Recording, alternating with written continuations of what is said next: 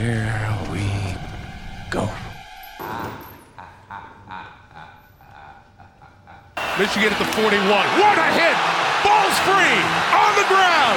South Carolina deserves to have it! Clowney just says, I'll take care of business right here. I'll come off the ball and rock you and get it right back for our offense. 2nd and 10 for Fields. Fields to throw it. Pump fake. Sacks. Fires. Touchdown, Garrett Wilson. Now Burrow going to launch downfield for Chase. Who's got it? Touchdown, LSU. Snaps with the whole look! The kick is the Mountaineers are going to try to take it back to the big house. 20, 50. The Mountaineers are going to beat the Michigan Wolverines. This is Menace to Picks. Hey, welcome to the next episode of the Menace to Picks podcast. Absolutely loaded on today's episode. We got a lot going on. The World Series finishing off this week. We got college football in full effect, NFL in full effect, college basketball right around the corner, Champions League soccer. This episode will focus on the football, but right now, just in sports in November, there is so much going on. So we'll start out with college football, hit on NFL, and then, of course, we are going to get to the Breeders' Cup. A lot of people want to talk about the horse racing. So as we start with our Westcoast Capper, later on in the show, we'll have our lead horse racing handicapper, the coach, as well as the world-famous Kaitlin Free, the queen in the sport of kings. Absolutely a pleasure to have her on, a horse racing royalty. Kaitlin Free going to break down the Breeders' Cup for us, along with the coach. So we'll start out here talking college football. We got our West Coast Capper. How we feeling out on the West Coast? How's the weather in Arizona in the desert? November 2nd, 2021. It's 85 degrees in the desert. It's starting to cool. It's starting to cool off in the Midwest, and it's football weather. It's Big Ten weather. The Buckeyes got the win over Penn State. We played them to cover. We played them to cover in the first half and on the show, not on Patreon, but they didn't cover anything. They didn't cover in the first quarter. They didn't cover first half, didn't cover second half or full game. Penn State, a little bit of a team that has been able to perform to the best of their ability against Ohio State. The Buckeyes still get it done, though, and are in the driver's seat in the Big Ten East. They look like a bona fide favorite to continue their dominance of the Big Ten. The Buckeyes hit the road. They're going to Nebraska, which for me has always been an intriguing game. Now, Nebraska, they just don't win. They get close. They lost to Purdue. We liked them against Purdue. They did not get that done. And here we are, the Buckeyes, essentially a 2-touchdown favorite. I would never personally play 15, the number 15. I would always buy that to 14. And if I can, I'd buy it to 13. Particularly in the NFL. Those are key numbers for me, but 15 is not a number that I would take. The Buckeyes, 15-point favorite. West Coast Capper, how are you feeling about them going to Nebraska? I feel the same way. I think Nebraska is a little bit snake-bitten. They got a good young coach. I thought when they hired him that he was going to do a good job, and in a weird way, I think he's doing okay. He's, if he can hang in there for a couple more years and build that program, I think he'll be just fine. But I have to tell you that it's that time of the year in football, NFL and college, where coaches catch up. And that's what we're starting to see with the different spreads now. And it's very interesting for me. So I do not like that line either, 14.5. So I would probably have either pass on the game or just take Nebraska to cover the points. So, and Ohio State, kind of struggled a little bit, a little sluggish last week. So, but Penn State, the coach at Penn State, always, as you said, we probably should have took that into account last week. Always does a good job of playing against Ohio State. So, I have Nebraska possibly to cover that spread, but maybe pass on the game. Nebraska, as you mentioned, I mean, when you look at their schedule, I mean, good night. They played Oklahoma this year. Now they're playing Ohio State. They already played Michigan. So they played 3 top 10 teams. And as you said, they're hanging in. I don't think that would be unfair. That'd be an unreasonable expectation for Nebraska to go in and win those games right now. They simply they don't have the talent or the resources to compete at that level. They've hurt themselves by losing week 1 to Illinois. And some other spots like that, or having a chance to beat a Purdue who you could beat and not getting it done. So I don't think they're getting judged on whether or not they're going to beat Ohio State. I like the number more at 14 or 13 than I would at 15. But interesting comment from Ryan Day after the Penn State game is they don't have anything to prove, the Buckeyes, from a covering spread standpoint the rest of this season. The rest of their season is about winning. If they can win at Nebraska, if they can beat Purdue at home, if they can beat Michigan State at home, if they can go up to Michigan and then win the Big Ten championship game, it's not going to matter if they win all those games by a touchdown. Right. What a schedule they have coming down the stretch. Right, so they've invested everything that they have into this stretch run here, and if there was a chance to make money on the Buckeyes in that mid-season where they were crushing some teams, but right now it's a survive and advance mentality, and you're going to see some more conservative play from them. I think in some of these games, if they go to Nebraska and it's windy and rainy and all these other things, Coach Day will be happy to get out of there with a win. It's not going to matter whether they cover the spread or not. So. Proceed with caution with playing the Buckeyes. Michigan State, huge win. Michigan was leading the game 30-14, and Michigan State had a 4th and 4. They ran a seam route, kind of a smash concept to one of their best receivers, made the catch down by the goal line, and Michigan State goes on to win the game at home against Michigan. And now they turn around and they have to go to Purdue. They're a 3-point favorite. Definition of a trap game or a letdown game. Is this a game that, Purdue is going to beat Michigan State, or is Michigan State going to keep on rolling with their running back?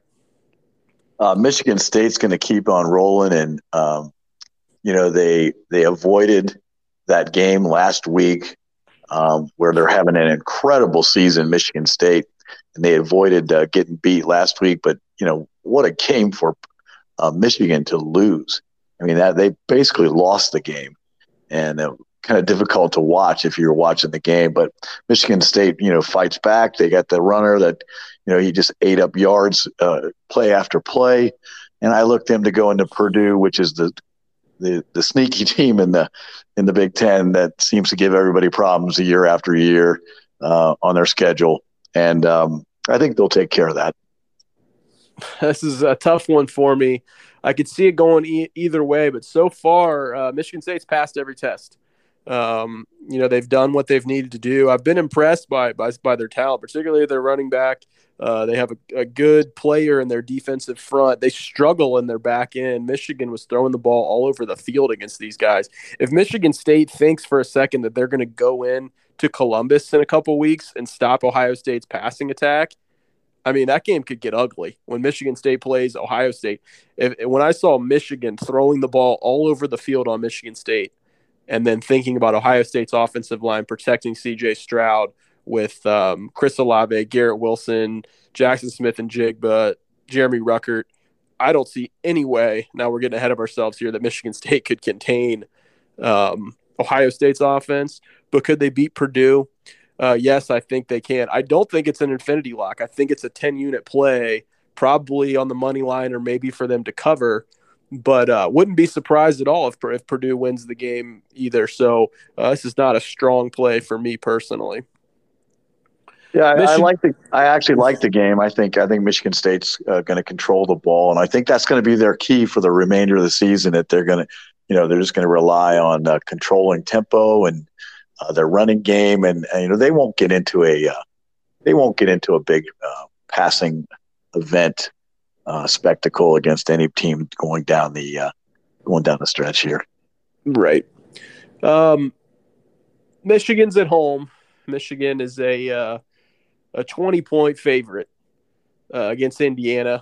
Indiana has been able to play with Michigan in some of these games. They're kind of got the the factor of Penn State, Ohio State, where for whatever reason Indiana is able to play decent football when they see Michigan. Can Indiana cover, or is Michigan going to turn around and make a statement, or is this a pass? No, I think Indiana can cover. I think they can hang in there, and I think Michigan's if Indiana is able to cover and keep it close, then Michigan's really facing some hurdles again towards the end of the season here. That'll be kind of a telltale sign of the direction Michigan's going. Boy, that was a tough loss. I'll be interested to see how they bounce back this week. It's a lot of points, and as we've mentioned, Michigan does not have a lot of success covering in the Big Ten. I think they're 2-9 their last 11 Big Ten games covering the spread, so it's a lot of points to give to Indiana. And I'd probably lean Indiana with 3 touchdowns because just what you said. If definitely a letdown even coming off a loss. It's a huge emotional game to have to deal with and turn around. And Indiana at this point playing with nothing to lose, which is scary.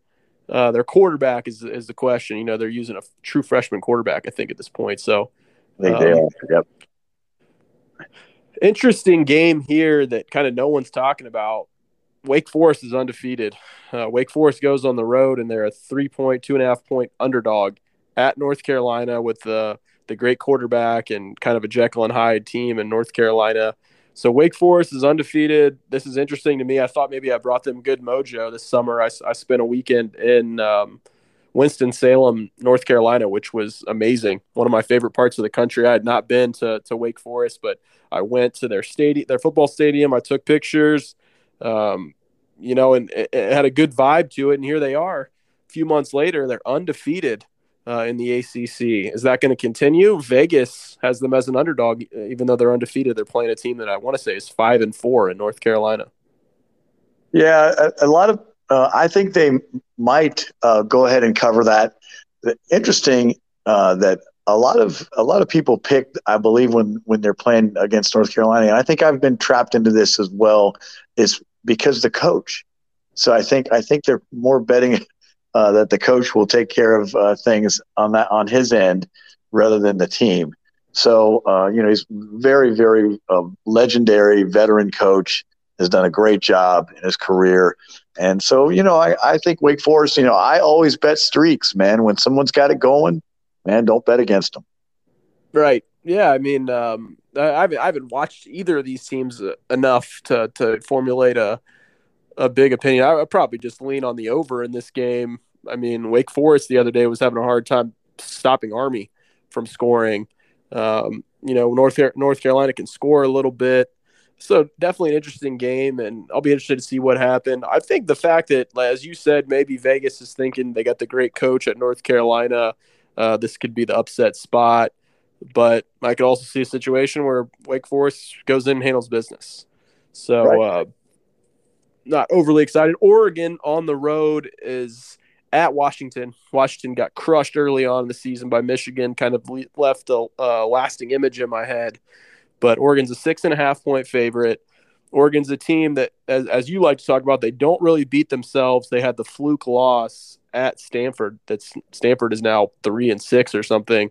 So a terrible loss that could come back to haunt Oregon, trying to get in the big show, the college football playoff with the bad loss. The committee has not been kind to teams with the ugly loss, and even though it was only by one touchdown in overtime, tough look losing to a 3-6 Stanford that can't beat anybody. So is Oregon going to go on the road and win this game, or do you think Washington's got a chance to knock them off? I like the 6.5. So I like the fact that it's 6.5. They can win by touchdown, and so I would take that one. I like Oregon. Yeah, I would agree. I like Oregon. I don't really like 6.5. I like 6 a lot better personally. Yeah. And it doesn't cost but a couple dollars to buy that to 6 if you have the ability to do that, which most of the apps are going to let you do that these days. So I just like 6 better than 6.5 personally. Yeah. But yeah, I think Oregon's better than Washington, and I think they're going to continue to show that. They're not a perfect team, but they're a veteran team, and they know how to win. So if you were able to knock out that Stanford loss, you're looking at an undefeated team in the Pac-12, which Oregon's schedule the rest of the way. I'm not sure they play a ranked team the rest of the way. So they very well could finish the season 11-1 or 12-1 as the Pac-12 champion, and maybe arguing with Ohio State. Well, we beat you at your place, so shouldn't we have your spot in the big dance? I'm just not sure with the nature of the rest of their schedule how valid that argument's going to be, even though it is a head-to-head. Your thoughts on that? Well, I think they will finish and win the rest of those Pac-12 games, and so it will be interesting what the committee does. But I think we're going to find out more today as where everyone stands as the first legit rankings come out today. Right. I think that's it for college football. Do we have one other that you wanted to talk about? I've looked at many games here this week, and the one that's got me concerned, and there's some games that almost are just weird. Clemson -4 only at Louisville. That's an interesting game. Cincinnati -22.5 against Tulsa. There's just some weird games that I'm probably just going to stay away from. I like the games we've picked. Your thoughts on the big SEC matchup between, I want to say it's Auburn and Texas A&M. Texas A&M's a 4-point favorite. Yeah, I have that one. Circled. I like Auburn in that game. I think that Auburn is really a good football team, and they have an incredible schedule, like all the teams in that league. But beating Texas A&M at Texas A&M is going to be a difficult task. But I think Auburn will cover those points, and I think it'll be a 3-point game. Yeah, I agree. I think Auburn's a nice play there, but I think that Texas A&M is probably the team that's going to survive. But this one's going to be tight for sure. So I might tease it. We did a teaser last week that we hit where we teased the Saints. We got the Saints all the way to +10. They went straight up, and we got Pittsburgh all the way to +10 or +11. Both those teams won straight up as dogs. And I could see teasing Auburn up to like 10, 11 points. I think they're able to, with their defense, keep this game in striking distance the entire contest. So talking NFL, big AFC North matchup, the Cincinnati Bengals are a 3-point favorite. The Bengals lost to the Jets in a terrible loss, a game that they controlled for a vast majority of the game. But looking back, the Bengals had 3 road games in a row, and they were just a few plays away from going 3-0 and dominating all 3 of those road games. They come back, they're a 3-point favorite at home against the Browns. Vegas is basically telling you that they think these teams are even at this point in the season, with a 3-point home spread generally means it's a pick 'em game in a neutral site. So thoughts on the Bengals and the Browns? Great question. Vegas is right. At this time of the season, they are even. And with everything that's going on with the Browns, with quarterback, is he healthy? Is he not healthy? The other guy going to play? And then now they're on all the channels talking about trying to trade Odell Beckham Jr., which is something we've talked about in the past. I don't think there's a lot of controversy there, but I will say that the Cincinnati Bengals they lost that game rather than winning it. They just absolutely lost that game by the 3 turnovers I believe they had in that game. So I like the Bengals at home. They're tough to beat at home in the jungle, and I like the Bengals to cover the 3. Yeah, I disagree with Vegas. I think the Bengals are better than the Browns. I think that the Browns have been overvalued by Vegas all year. And they have not lived up to their expectation. The only game that they kind of did that was the Thursday night game against whoever they played on Thursday night a couple weeks ago. I can't even remember. We gave it away as an Infinity Low. The Denver Broncos, who's bad. The Broncos are bad. And we took them to cover against Washington, which they did. But that was about the only game that the Browns really flexed. But other than that, you got them played well against the Chiefs week 1, and turns out the Chiefs aren't good. So I don't think the Browns are a great football team. And I think the Bengals, it was an interesting game because they played the New York Jets and they have an unknown quarterback, and he comes out slinging the ball all over the field with confidence, which is not something that they would have been prepared for. So that's always a strange game when you're playing an unknown quarterback. Whereas what the Browns do well is run the ball. That does not bother the Bengals. The Bengals are built to stop the Browns, actually. And I think the Bengals are going to win this one, possibly going away. This is a strong play, maybe a lock of the month, that the Bengals beat the Browns on the money line this Sunday in Cincinnati. Yeah, but I think there's a real possibility that the Bengals, win that game double digits. Agree. The Steelers, they're a 6.5-point favorite against the Chicago Bears. The Steelers back, they go to Cleveland and win 15-10. Are they back, or are they ready to take the step forward and cover the spread against the Bears? No, the Steelers aren't back, but Tomlin is. He's got a winning record right now. Again, what is he? 5-4? What is it? I don't know, but the guy just gets it done every year. Don't ask me how. They're beat up. Big Ben is a shadow of what he used to be, but they keep finding solutions to win. And I do believe that they'll win by a touchdown in that game. Yeah, interesting spread. Vegas is not. They're not gonna give the Bears more than a touchdown. Right. I don't think, however hard it gets bet, they're going to keep this one right around a touchdown, just because they know the Steelers right now, they can beat you, but they're not going to beat you by much. Right. What the Bears do well for me kind of fits into the Steelers, and what they do. What I'm trying to say is I think it's a decent matchup for the Bears of kind of playing a slow down football game where it's really physical and it's one score. I'll take the points here with the Bears, +7.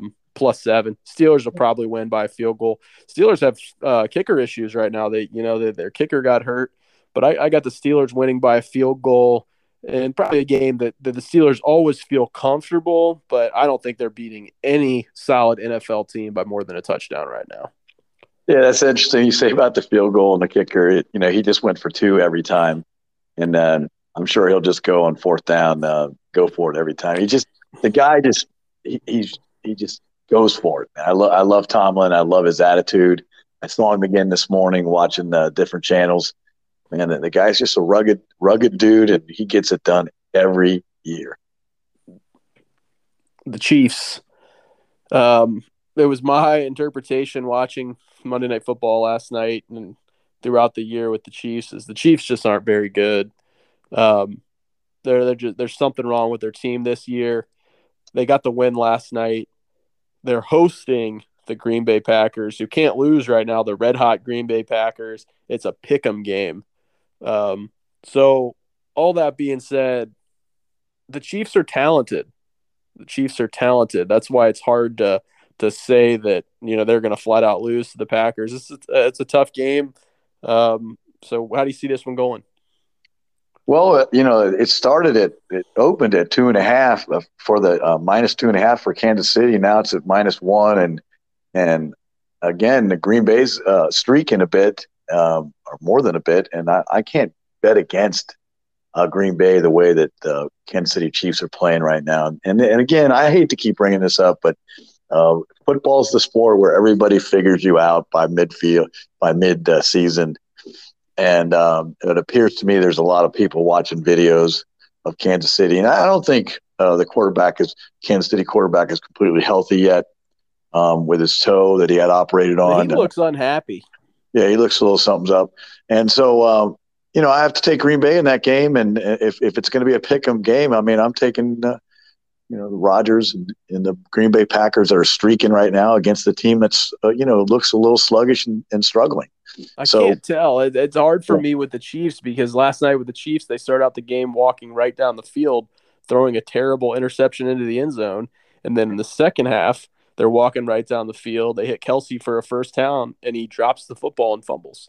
So in both of those instances, if they're able to finish off the drives, I think the Giants game looks completely different. We gave away the under But for whatever reason, with those turnovers into the game, it looked to me like the Giants and the Chiefs are about on the same level right now. Yeah, it did. You know, and interesting, all the experts that, the so-called experts that you And see. by the way, you gave away the Giants last week on the podcast. Yeah. And, but everyone on TV, even this morning talking about the Chiefs, saying that all the teams have the same scheme against them where they're taking away anything over a certain yardage and making them, dink and duck and play, a little short passing game. And that's not really what they're comfortable doing or what they really want to do. So it appears to me that they've been figured out a little bit, and so we'll see what happens. Before we get into our Breeders' Cup breakdown with the coach and the fantastic Kaitlin Free breaking down the San Diego Del Mar 2021 Breeders' Cup action, anything else from our Westcoast Capper game you're looking at on the weekend? No, just enjoying watching the World Series, and I'm a bit of a Houston Astros fan. I have a lot of family in Houston, so I kind of root for them a little bit. And also the soccer continues, and now NBA has started, and so I'm definitely in my element. Really appreciate being with you today. Patreon.com/Menace2Picks. Make sure you get on our site to get all of our picks. It's cheap, and we had a tremendous month. We're hoping to keep it up. Westcoast Capper, we appreciate you. Thank you. And when we get back, we'll break down the Breeders' Cup. All right, for this next segment, we are going to break down the Breeders' Cup. We're live here with our lead handicapper for our horse racing faction, the coach, at M2_coach on Twitter. We're also joined by one of our favorites, the queen in the sport of kings, at Kaitlin Free on Twitter. And we are going to break down all of the main races at Del Mar this weekend for the Breeders' Cup. First of all, we appreciate having both of you guys on the show. How's everybody feeling tonight? Happy to be here. Big week. Happy to be here as well. This caps off a big week. I'm super excited to get this started. Been looking forward to this all year. As soon as early PPs came out, I've been diving in, and I am ready to go, ready to talk about this. Absolutely. So have you been to San Diego and Del Mar? I have. I've never been to Del Mar, but it's definitely it's one that I have to get to. I've been to San Diego, but mostly stayed south. I know it's a little north of the city, but got to get there. Yeah, definitely a bucket list for horse racing fans for sure. So we'll start out because there's a lot to break down here for the weekend, as these races are going to be fantastic. If you know anything about Del Mar, crazy things happen on these courses. The turf course at Del Mar, you just see some outstanding races. You're going to be looking at some photo finishes all weekend long. Hopefully we're on the right side and we get you ready for that. The goal is to enjoy the weekend, but also increase your bankroll and have success making some money as well. So we'll start with the juvenile turf sprint. 5-2 on the morning line. Averly Jane, I believe, for Wesley Ward. Coach, we'll start you out as we go through these races.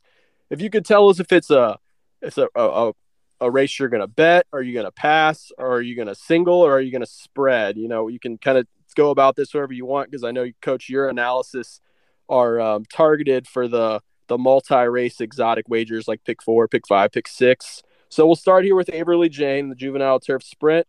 Is this a race you're going to single, or are you going to spread? What are you going to do? Well, I'll tell you what, just in general, she's not done anything wrong. 4 for 4, and she deserves to be the favorite. That said, it's a spread for me. There's too many other quality fillies in here, so I'm going to be spreading out. All right, Kaitlin. Yeah, I think she's definitely a worthy favorite, and I feel like this would be a field that I would also probably spread out. Aside from Averly Jane, I definitely want to include the likes of One Timer. He really likes the California Racing Services, has been really impressive. So I would definitely use him in a few of the Euros in this race. But I think the U.S. has a really big shot in this first turf race. So talk to you real quick on this race. Is Averly Jane a female horse running against the males? Yes, this field is open to both and females, all 2 years old, no Lasix, of course. The whole Breeders' Cup is Lasix free. there have been many fillies that have ran in this race. This is the 4th running, so we've only had 4 runnings of it, but they've run pretty well. They've hit the board, run 2nd and 3rd, but they've never won. But I think she is probably the best, along with Kamari that ran it a few years ago. Kamari had an absolutely terrible trip in that race and still finished 4th, but I like how Wesley Ward has her. Her last win at Keeneland was really, really impressive, so I think she's got a big shot in here. Yeah, I watched the Keeneland race, and she didn't need to do much in that race, so she should be fully cranked up here. Personally, from what I saw just on the eye test, Averly Jane is going to be tough to beat here, and 5-2 would be a nice price. If I'm playing this race, this is just a win play, maybe a win place play for me, for Wesley Ward, having a lot of success in these races historically. So moving on to the next one, the Juvenile Fillies race. We have a small field, Echo Zulu. Coach, I believe, is for Steve Asmussen, 4-5 on the morning line. Are you a fan of Echo Zulu? Well, I am a fan of her, but I'm a fan of another one in here even more, and that's the 5 Juju's Map. Ran a huge one last out, and I think she is prime, sitting on go for it to start the weekend off right for Cox. She looks special. Kaitlin, Brad Cox barn is impressive. Do you agree with the coach here, or do you like the Asmussen filly at 4-5? I prefer Echo Zulu. She has done nothing wrong. She's been up against it. She's the only horse in this field to crack 90 buyers. Granted, Juju's Map is not too far behind her, and I really like Juju's Map too. I think these are going to be 2 really big fillies. They're going to come to their own at 3 and could potentially be untappable Malathot type of horses. I think they're special, and I think Hidden Connection has a big future ahead of her as well. Rayleigh Gutierrez gets his first Breeders' Cup mount, but in the end, I think Echo Zulu is going to be nearly impossible to beat in this spot. Interesting. So that could be a single for you then, Kaitlin? Could be. All right. I like to see that. So moving right along here, the Juvenile Phillies Turf. This race to me looked indecipherable. White Pizza Bianca, 5-1 on the morning line. I'm not sure what to do with this race. Traditionally, I like to spread and hit the all button here, which, always means for me that it's going to be the favorite somehow is going to win this race. But so where are we at? Kaitlin, you start with this one first. Juvenile Phillies Turf. I think Pizza Bianca is a terrible morning line favorite. And quite frankly, she was never on my radar in this race anyway. So I think this is definitely a spread race. I really like what California Angel did at Keeneland last out. This filly ships really well, and I feel like she wants to go longer. Her trainer didn't have any problem with the 14 post, so I'm definitely going to use her. Consumer Spending. I've heard a lot of great things about Hottie for Chad Brown. He is very high on her, so I'll be using her and Koala Princess. And I may throw in a couple of Euros just in case. Maizen Scene is one I was kind of curious about, but this is definitely a spread for me, and this is a favorite I'm going to fade. Yeah, Coach, one of our cappers that we like a lot, Jeff Siegel, he likes to talk about or call these races a kind of a grass grab bag. Is this what you're seeing? Absolutely. Yeah, that's this. I agree 100% with Kaitlin. Actually, on the 14 California Angel, I was super impressed with what we saw with her in the last one, and I think we'll probably get a nice price to possibly play a win in place, maybe even depending on what it is. She might be every bit of that 8-1 morning line, so might even get an across the board play on that one. But as far as for playing the rolling, we're going to spread out there for sure.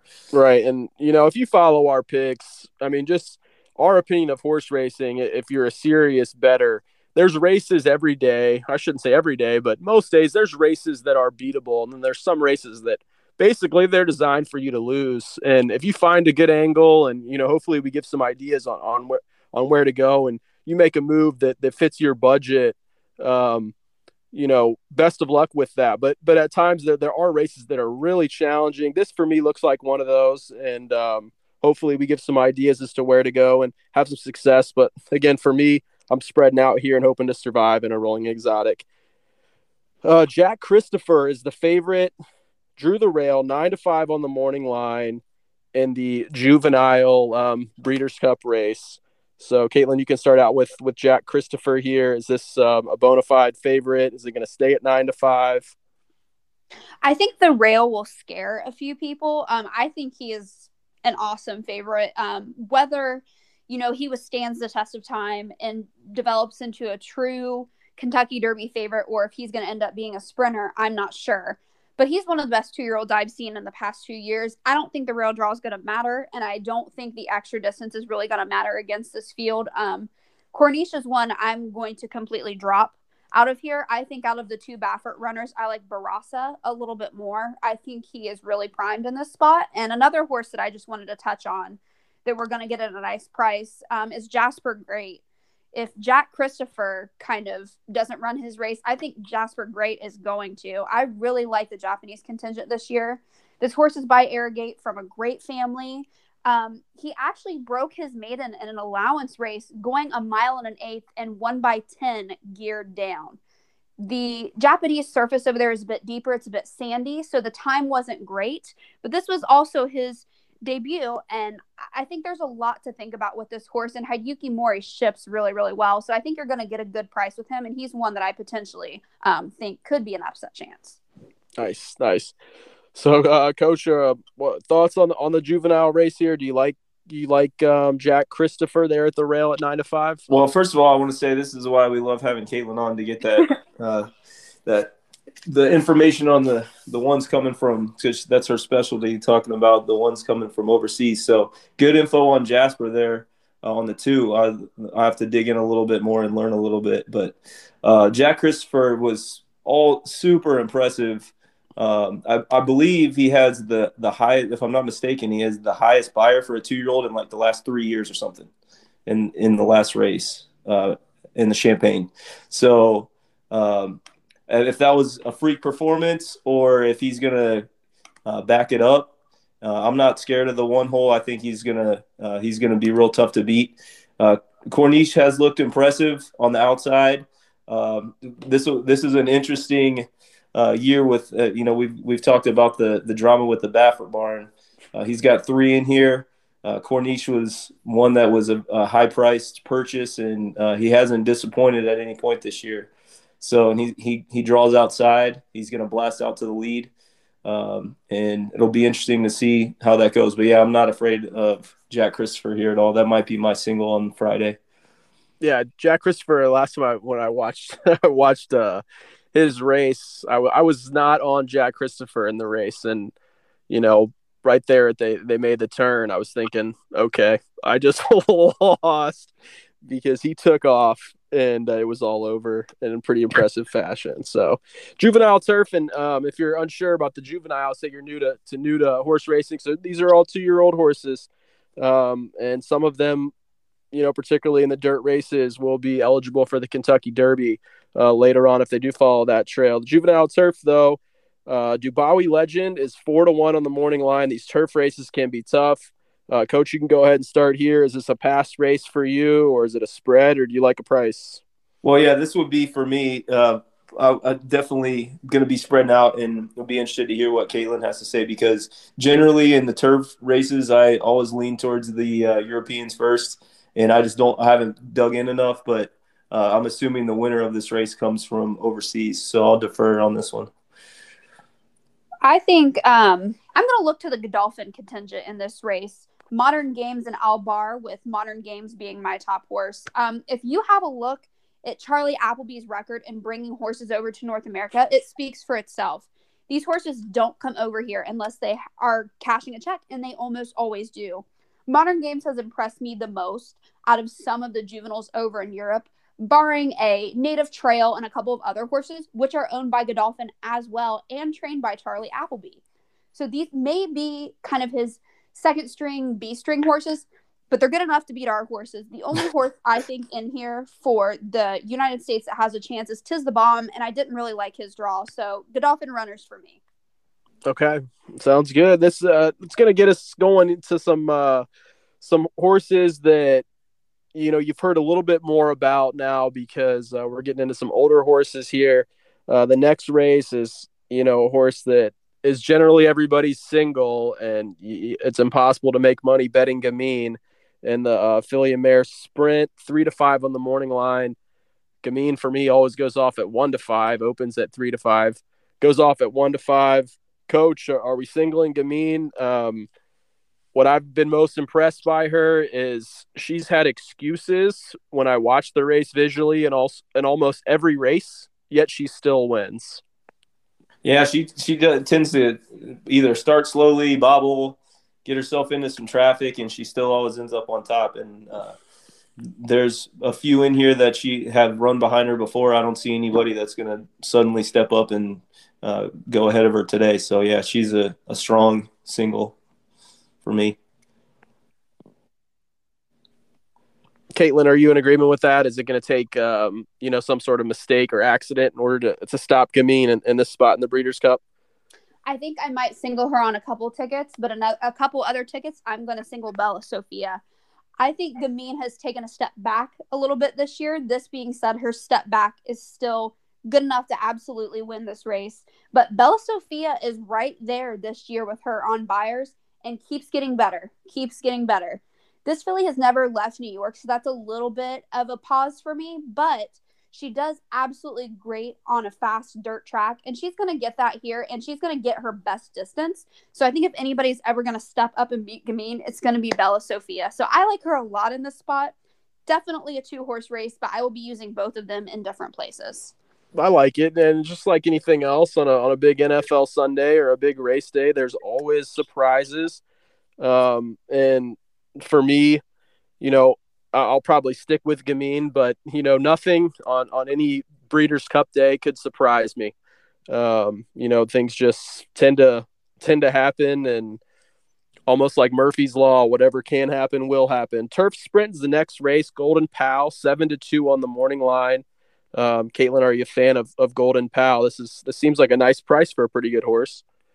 I am a fan of Golden Pal, and this is a pretty nice price if you're a fan of his. I am a fan of his. I think he definitely has a shot, but there's a couple others I like in here a little bit better that are at better prices. I'm really, really high on Kamari. She's been off for a little while, but she does best coming off the bench. I think she's the type of horse that runs great on dirt and turf. I think she could potentially give Gamine a run for her money in the filly and mare sprint, but I prefer her in this field on the turf. I think she gets better numbers on the turf, so I think she's got a shot. And my favorite active horse, Fast Boat, is in here. I think he's going to run really well off of his last performance. I think he's going to get better speed. He's going to get better pace to close in here. And I think this 5 furlongs with a turn is his best distance. So I like him, but I like Golden Pal too. This will be a race where I'll spread a little bit, but I definitely like those 3. And also maybe we'll throw in Gear Jockey. Yeah, absolutely. These races have been electric. And Coach, I'll let you take over from here. I think it might have been last out or earlier this summer, you gave away Fast Boat on top at Saratoga at the price of 10-1 on our Patreon tickets. So Coach, Golden Pal, great horse, but as you mentioned and Kaitlin mentioned, this is a tremendous race with lots of class. Well, I'll tell you, if you're new to racing and you're just kind of understanding what's going on there, just like in track, if you go to a track and field, there are different events. And so these, the short distance, specifically on the turf, these races generally end up, the entire field ends within, 2 or 3 to 5 lengths of each other. They're super exciting. And you can make a case for several in here. And these are the best of the best in the world at this distance. I love everything that Kaitlin said about Fast Boat. I hope I can get every bit of 12-1 on him. He's definitely on the radar. But there's a couple other ones in here that we got to pay attention to as well. So for me, I'll be spreading out and enjoying the show on this one. Not to say by any stretch of the imagination that Golden Pal can't win. But there are a few others in here that I have I hold in very high regard, including the other ward that's interesting in here that no one might mention is Arrest Me Red, who's coming off of some interesting performances. So these are my favorite type of races to watch, but very rarely do I just land on one and stay there. So we'll probably use a couple. Yeah, absolutely. I mean, Breeders' Cup weekend, best of the best trainers, best jockeys, best connections, and, the prices are there. If you can hit on one of these, I mean, if you can get, like you mentioned, Fast Boat as an across-the-board play, I mean, you can get paid huge on just a single race like this with a tremendous horse, just at the price because there's so much class in the field. Dirt miles next, guys. Life is Good, 4 to 5 on the morning line. Kaitlin, are we going to get 4 to 5 on Life is Good? Is this a single or a beatable favorite? I think you'll probably get 4 to 5 on Life is Good. I'm leaning toward him being a single, but there's one horse in here that scares me, and it's Ginobili. He's done really, really well this year. Really good horse around that 7 furlong to mile distance. He likes Del Mar. So he is one that would probably be the biggest scare to Life is Good. It depends on how much you like Life is Good, but I think it's basically a 2-horse race. I really liked Silver State in the beginning. He's had a great year, won the Met Mile, has been great at a mile, but I really hate the rail draw for him. Agree with everything that Kaitlin said. I actually will give preference to Ginobili here. He's been ultra impressive, and Life is Good shipping out west. We'll see. I know he started off out there. If you remember, he was in the Baffert barn, and during the weird times that they had, he's gone to Pletcher, and he's been impressive on the East Coast. He's got to come back out and prove it, but Ginobili's, as Kaitlin mentioned there, he likes Del Mar. He's at home, and so it's kind of like a home game for him a little bit. Yeah, some of these matchups are going to be electric to watch, and so another great race here where you got two just tremendous horses battling. The filly and mare turf we can talk about. Warlike Goddess has been fantastic. I'm a huge fan of Warlike Goddess. 7 to 2 on the morning line. It's a great price, but I'm guessing Kaitlin can probably tell us that Warlike Goddess could be up against it from some European invaders. I am completely fading Warlike Goddess this weekend, and this is a race where I think I'm going to have a single, and it's not her. I'm going to look to the Japanese challenger Loves Only You, and let me explain why. I'm a big fan of this filly. She's won multiple grade 1s over in Japan. She's been beaten twice this year, but the 2 times she's been defeated, she's been beaten by only 3 horses, and you'll recognize all of them. Sadashi, the famous white filly from Japan, very, very popular, very good. Mishriff, probable horse of the year over in Europe, and Chronogenesis, the best horse Japan has to offer. In her race where she won in Hong Kong 2 starts back, defeated multiple grade 1 winners, including a Triple Crown winner. So the form that Loves Only You has is the best form probably of any horse in this entire Breeders' Cup. If I get 4 to 1 on her, I'm going to be ecstatic. Also, like Love in here, she hasn't had a very good year by her standards, but I think dropping her back to 1 mile 3/8 is best versus her going to the turf for 1.5 miles. But I am going to single Loves Only You on most tickets in here. The only other horses that really piqued my interest were Rougier and Audaria. So the only horses I will play in this race will be international horses, but Loves Only You is probably my best bet of the entire weekend. So, Coach, according to what Caitlin's saying here, sounds like we're looking at a situation where Warlike Goddess 7-2 on the morning line might not end up being our post-time favorite. Are you in agreement with that statement? We'll see. I mean, I think she'll be well respected and well backed. She hasn't done anything wrong here, but when we get these turf races, it generally goes in the direction of the Euros. So I see these. I'm really interested in Loves Only You, and that's actually where I was looking as well. And I think that being the Japanese horse, that I think they're going to be those ones will tend to drift up a little bit in price. So I think we're going to get every bit of 4 to 1, and if not, maybe even a little bit more. And the other one that I looked at as well was Love. So it's a love. Two horses for us. Here's what I was kind of looking at, but those are the ones that I was thinking Warlike Goddess probably is going to be up against it today. So the sprint, I've been waiting for a reason to try to beat Jackie's Warrior. 6 to 5 on the morning line. Coach, is Jackie's Warrior going to be 6 to 5? Am I crazy for trying to beat Jackie's Warrior over these past months, or what's going on here? Do you like Jackie's Warrior? Is it a single for you? Here's what I need to I'm gonna have to look into this a little bit more. Jackie's tough, but I'm pretty sure that this might be a little bit of a cutback, and so that's gonna this will be interesting to see with the whole field here. There might be a couple in here that are gonna be up and comers, like the one following C. He's been really tough. You got the CZ Rocket in here, who's a hard knocker. You're going to get his best effort. For me, I'm spreading out a little bit. You got Lexingtonian at 20-1, who blows up the board when seemingly whenever we leave him off the ticket.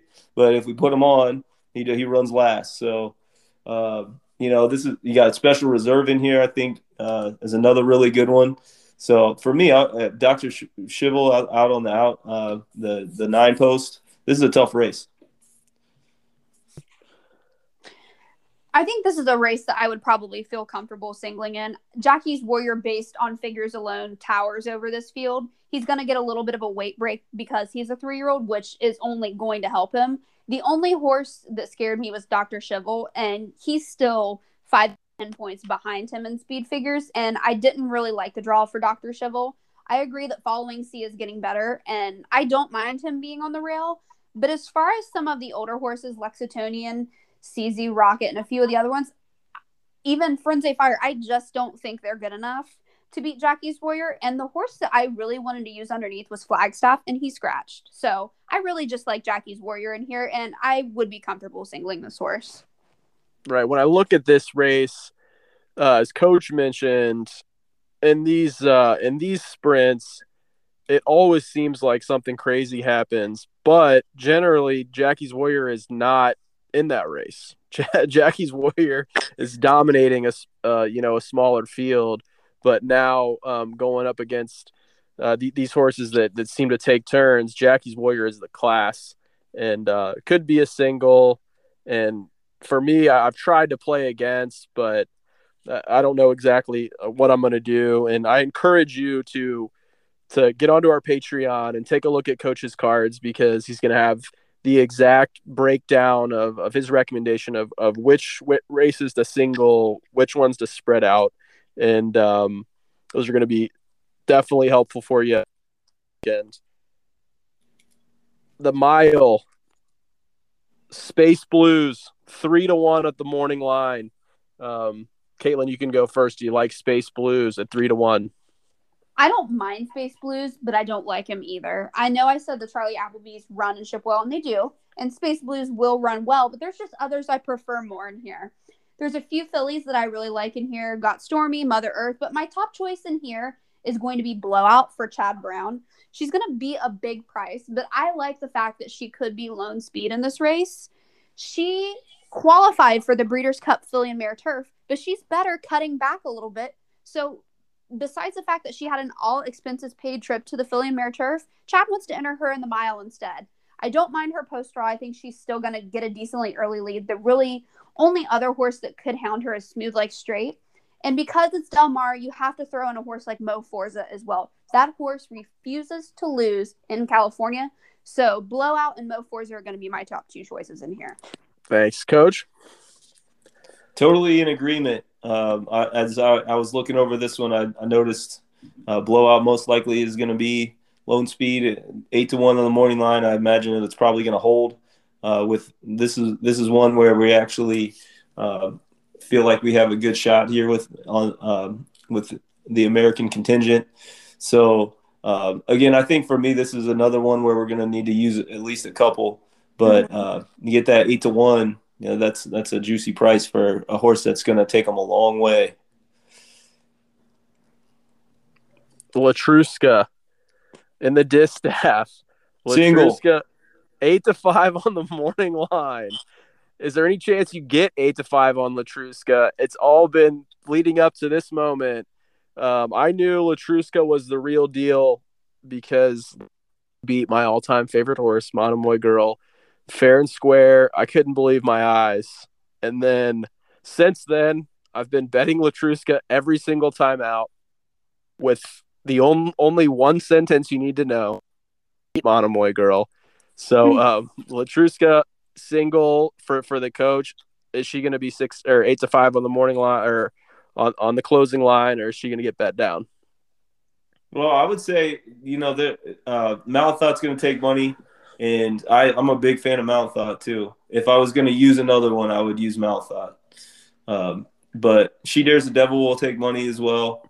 So there's definitely some class. There's some class, but it's the same thing we were mentioning before with Gamine. It's until proven otherwise, she's the queen. So,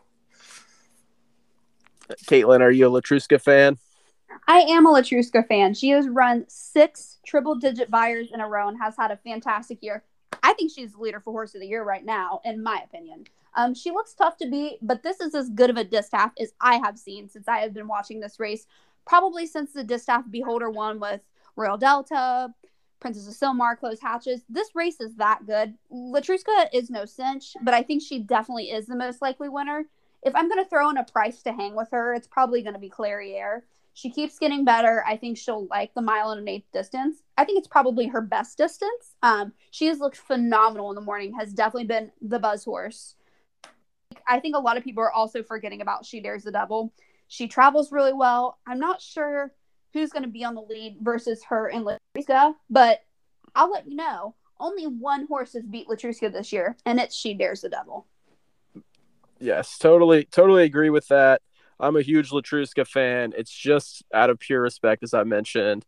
But yeah, if I can get 8 to 5, I'm probably going to unload just as a spot play. Like I said, it's all been leading up to this moment in the distaff, which is going to be a great race. In the turf, we have a defending champion, 9 to 5 on the morning line. Help me with the pronunciation, Coach. Tarnawa. 9 to 5. About as good as it's going to get.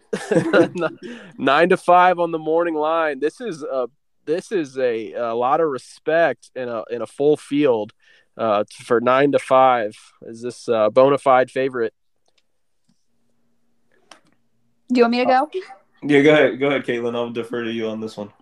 Tarnawa was probably one of my biggest scores in last year's Breeders' Cup. Love this filly. I think she repeats in this field, or repeats again in this race. She stacks up better than anybody in this race. I thought there were better horses on the also eligible list than drew into this field. I don't understand some of these horses getting drawn into this field, if I'm being honest with you. Acclimate, Astronaut, some of those horses just don't fit. Yes, they've run some really big figures and they've gotten in based off of points and stuff like that, but this turf field really sucks. I'm sorry, but it does. And Tarnawa is heads and shoulders above this race. I'm not necessarily sure I would call her a single. I might use a little bit of coverage in here because it is a full field and drew a full line of also eligibles. If I'm looking for coverage in here, I might look to scrolling through here. Teona's not a bad bet. Probably would maybe use Yabir. I don't care for United and some of the West Coast horses, even though they will take a little bit of money. But Tarnawa is definitely the best horse in this field, and I think she could bring her B effort and probably win this race, so she'll be on top for me. Coach? She certainly looks tough. I think the other one that might be of interest in here to me would be the Ibir, number 10, for Appleby. I watched him win a big one at Belmont the last out, and very impressive. Seems to be in good form. Assuming that they probably kept her stabled here and just will continue on. So that one I think will be another one that I would use, but Tarnawa looks tough. Before we get into the Classic, I mean, you guys can help me with this. You guys follow it a little bit more than I do. Domestic spending. Is domestic spending running this weekend, or what's going on? He's in the turf field. Domestic spending is definitely the best hope for the United States, but I've just never been crazy about that horse. I really think our turf division is not good this year. The European contingent is way better. I would have loved to have seen Love in this field, although I do think the filly and mare turf is a better spot for her. Take Tarnawa out. She wins this race even off a C effort. the U.S. horses in the turf division are just not good to me. And I respect domestic spending. If he would win, I wouldn't necessarily be shocked, but I can't play him at the price he's going to be because he's going to get bet heavily. And I just don't think the backing is worth what he has shown this year. So do you see domestic spending being second in the betting? I think he'll easily be second betting, and I wouldn't even be surprised if he went off favored over Tarnawa, if I'm being honest with you. Wow. Coach, thoughts on domestic spending? I didn't have the field in front of me. I was just guessing that, this would be the spot. Yeah, that's. I wouldn't be surprised if he goes off favored as well, honestly. And that it's the American respect of running some good ones here and just running the Manhattan. But again, these fields that as Kaitlin was alluding to, that it's suspect compared to what we see, in the Great Britain contingent. So I think that I'm not surprised if he goes off favored, but he's not going to be.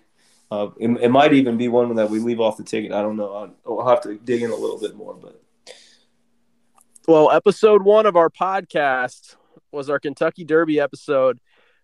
Since then, we've obviously had all of our sports picks. We went through the Triple Crown, and this is our first horse racing pods basically since Triple Crown season. But it started out with a great appreciation for Brad Cox.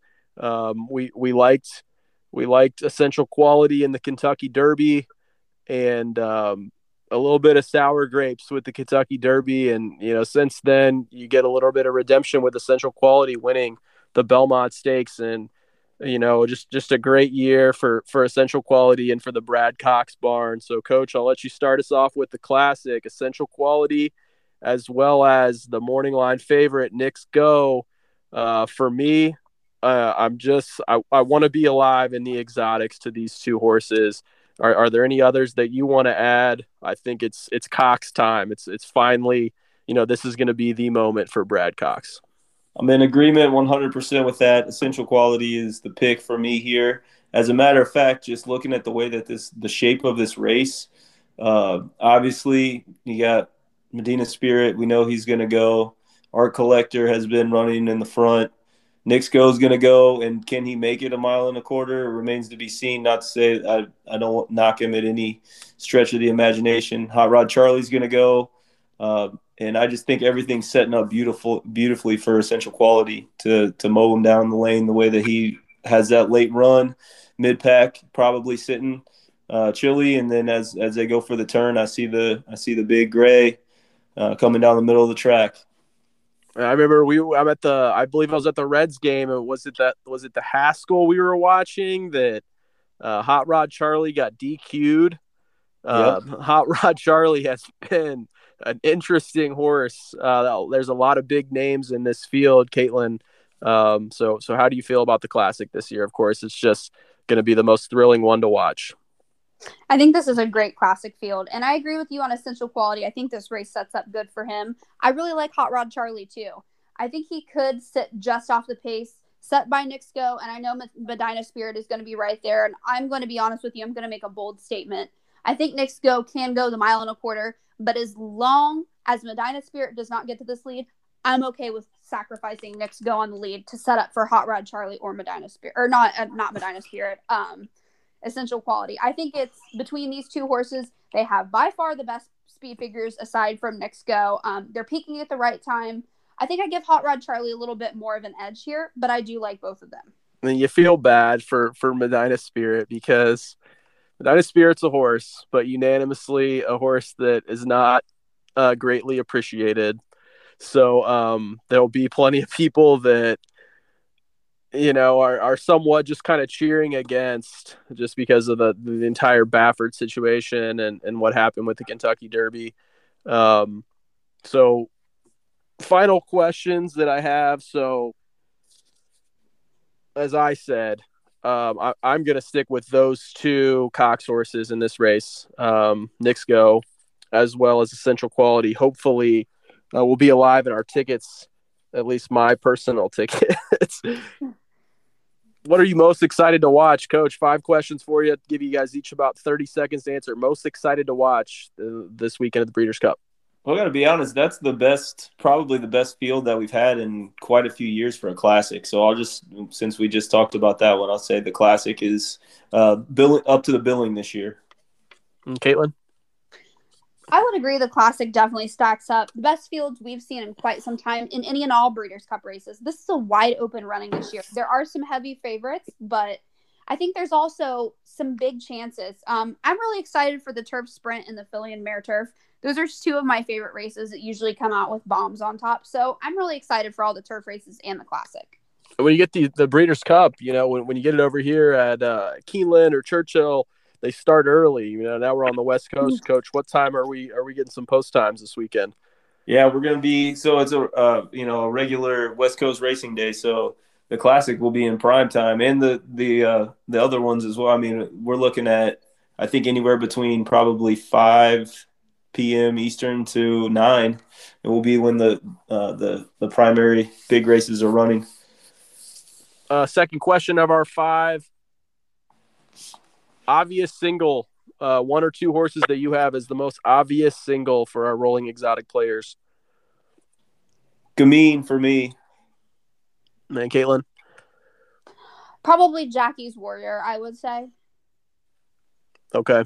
Yeah, those will be 2 that are going to be short prices, and I can agree with both, and I think that you've kind of talked me into Jackie's Warrior a little bit. Just looking at those other horses, I'm not sure that they have the class of Jackie. Beatable favorite, Coach, 1 or 2 horses that you think you're not a fan. Let's see, I'll have to go back in here. Come back to me on that one. I got Warlike Goddess. We talked about a little bit. I think is a very beatable favorite. Not any disrespect to her. A lot of respect for the Mott Barn. But I just think the field is too tough coming over. Okay, Kaitlin? I think most of the turf favorites, aside from Tarnawa, are very beatable. Not a huge fan of Space Blues. Warlike Goddess, I can see her winning this race, but I think it's unlikely, and I definitely don't like Pizza Bianca on Friday. Totally agree with that one as well. Question 4 is my no clue race. What are you looking at that you're like, I got to hit the all button, or even it's not involved in something that I like in the multi-exotic or the multi-race exotic. So this is just going to be a pass. So I'm going to go do something else. We'll just talk about that. The one we just mentioned, the Pizza Bianca, Juvenile Phillies Turf. I mean, that if I got it in the budget to hit the all button here, that's where we're going to go on that one. The number one, I've always given that statement, the number one way to guarantee you do not lose is do not bet. So the do not bet race, Kaitlin? I would probably agree with that, the Juvenile Phillies Turf, maybe even the Juvenile Turf Sprint as well. I'm not going to even use a fraction of my bankroll on Future Stars Friday just because I've been there, done that. I've been skunked out by long shot prices in these juvenile races. These are 2-year-olds. They do crazy stuff. They're shipping for the first time. So, these are a lot of do not bet races for me, aside from maybe a few exotic bets. I'm kind of going to stay away from those if I'm being honest. So that whole card. Love one. Yeah. To me, the best way to do that is you make yourself 1 or 2, a pick 5 or a pick 4, whatever you want to do. And then when you're out, you're out. The worst thing to do is that doesn't hit. And then you start trying to get back in, and all of a sudden you've wasted your bankroll that you saved up for throughout the week or throughout the month.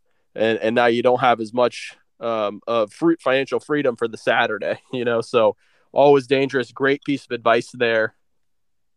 My 5th question was on the Classic. We've already covered it.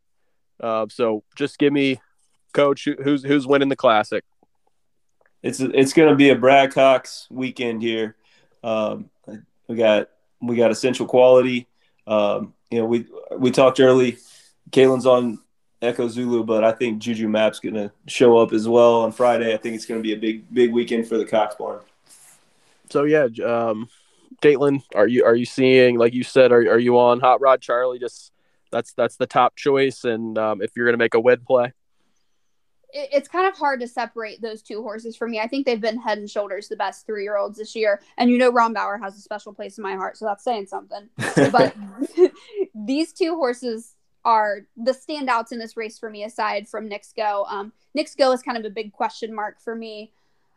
So it's hard for me to separate these two. I'm going to have to dig a little bit deeper before I make a final selection when it comes to the two of those. Although I am leaning Hot Rod Charlie right now, that could change, but those are definitely my top two choices in the Classic. We appreciate you guys coming on. Best of luck to everybody. We're going to see a lot of photo finishes this weekend. Hope going our way. At Menace2Picks on Twitter, patreon.com/Menace2Picks to get the coach's cards. Kaitlin, we appreciate you coming on. Coach, as always, see you at the windows. And here we go. Michigan at the 41. What a hit! Ball's free on the ground. South Carolina deserves to have it. Clowney just says, I'll take care of business right here. I'll come off the ball and rock you and get it right back for our offense. 2nd and 10 for Fields. Fields to throw it. Pump fake. Sacks. Fires. Touchdown, Garrett Wilson. Now Burrow going to launch downfield for Chase. Who's got it? Touchdown, LSU. Snaps with the whole look! The kick is the Mountaineers are going to try to take it back to the big house. To the big house. 20, 15. The Mountaineers are going to beat the Michigan Wolverines. This is Menace to Picks.